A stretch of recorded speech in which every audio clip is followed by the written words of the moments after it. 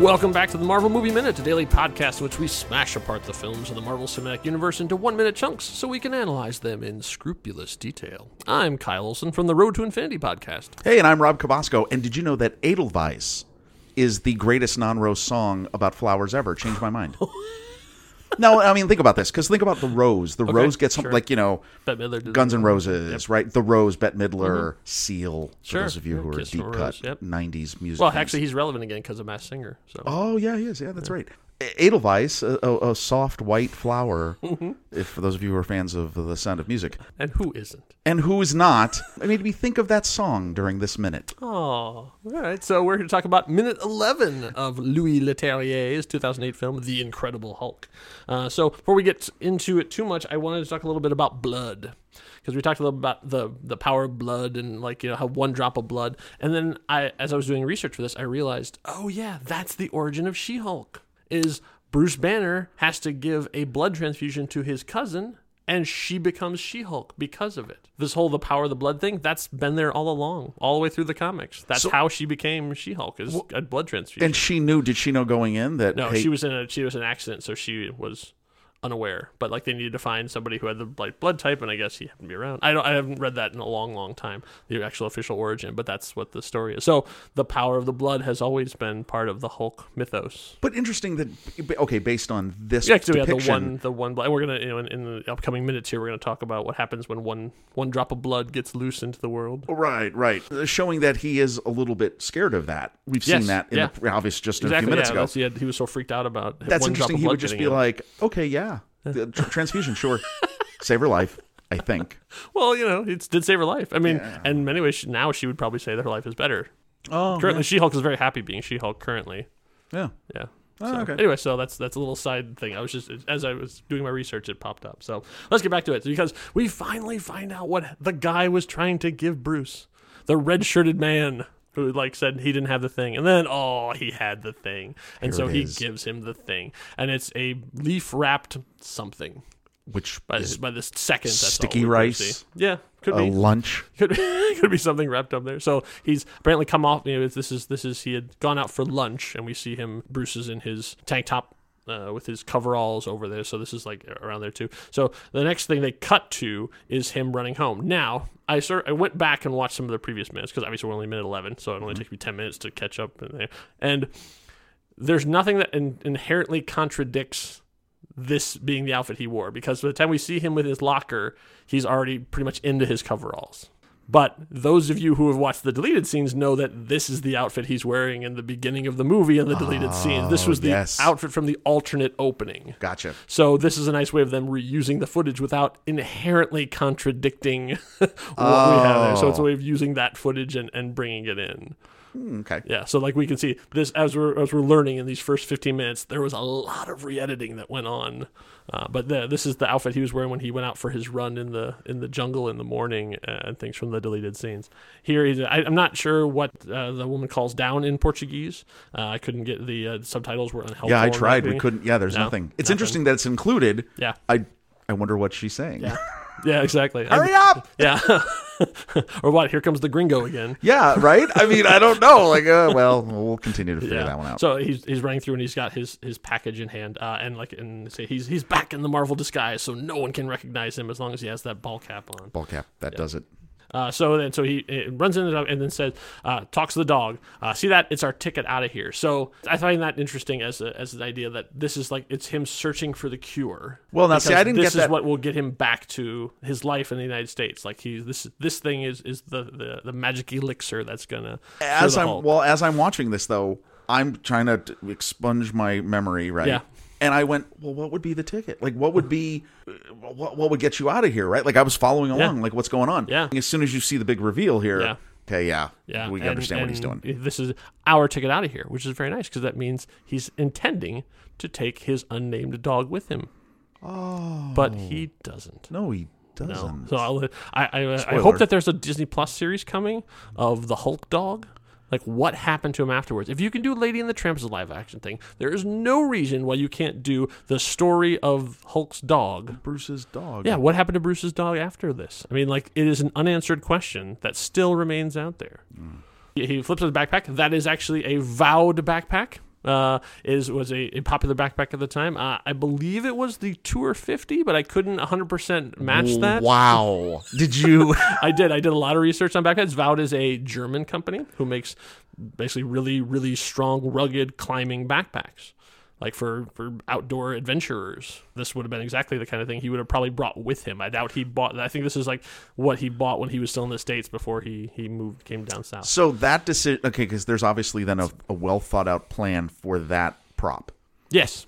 And it's weathered, obviously. Like right. They bought new, and then is that wardrobe doing that? Is that set design? Who's? I would say it's probably props because he handles it. I mean, that's usually the rough rule of thumb is if you're wearing it, it's costumes. If you're handling it, it's props. Got it.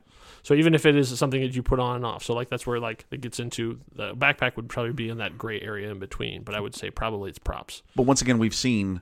Just in the 11 minutes of this movie, which you see in a lot of movies, if you're breaking it down minute by minute, yes, some incredible work is done and research is done to make sure that this stuff is legit. Yeah. That's awesome. So he reaches in the backpack, and what does he pull out? He pulls out a computer. This is actually a Dell Latitude XPI.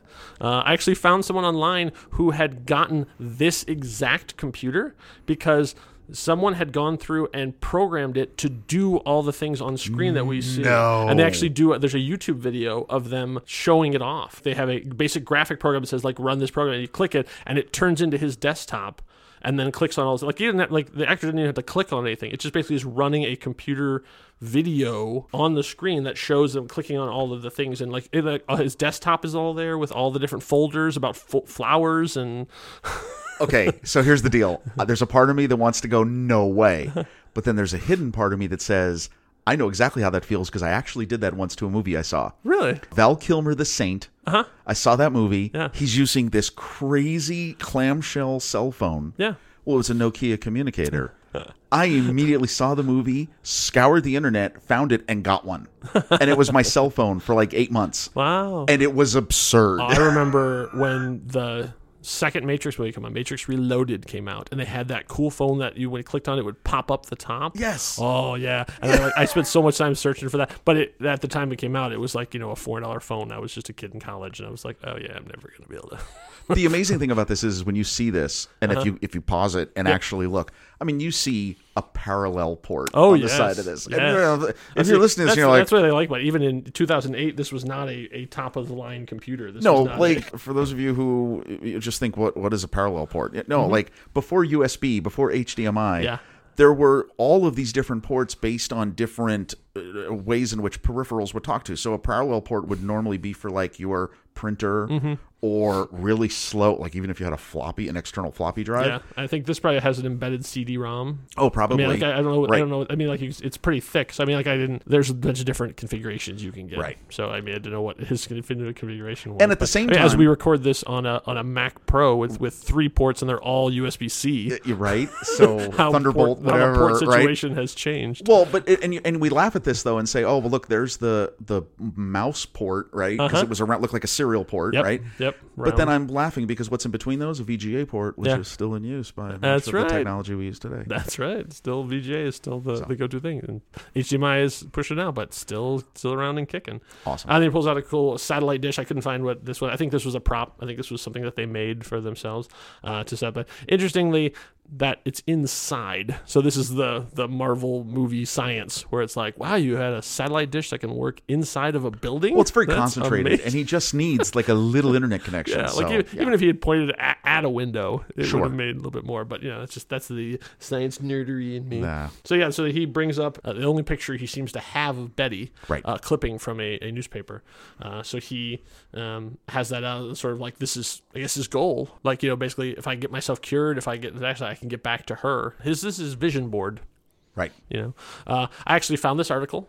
Somebody had online has found it and has created a JPEG of it too, and it's a real article. I won't read it to you because it's incredibly boring because it is about the science that she's talking about in there. I don't know who it was on the production team, but somebody actually took the time to write a pretty scientific and fairly boring article. Also, this is where it says Dr. Elizabeth Ross. This is the first time we actually see her last name. Oh, okay. Because I was reading some criticism of the time of the movie, and someone said when she says "Dad" later on in the movie, their mind was blown. blown. It was like, well, but it's right there. Like, well, you'd have to scan it, but you do have see to look this carefully, several more times. Yeah. I think they're hoping for people to be eagle-eyed. Yeah. Now, what I love is one graphic designer was given the task of creating a newspaper. Yep. For this thing. Now, what I'm disappointed in is that and you're right, when you pause it and you can actually read the article, if I were the graphic designer, I would have put in a sentence like, well, put some Easter eggs in there. Yes, Dr. Elizabeth Ross is doing all this, and she's aided by the genius Dr. Rob Cabasco, whose science has changed forever.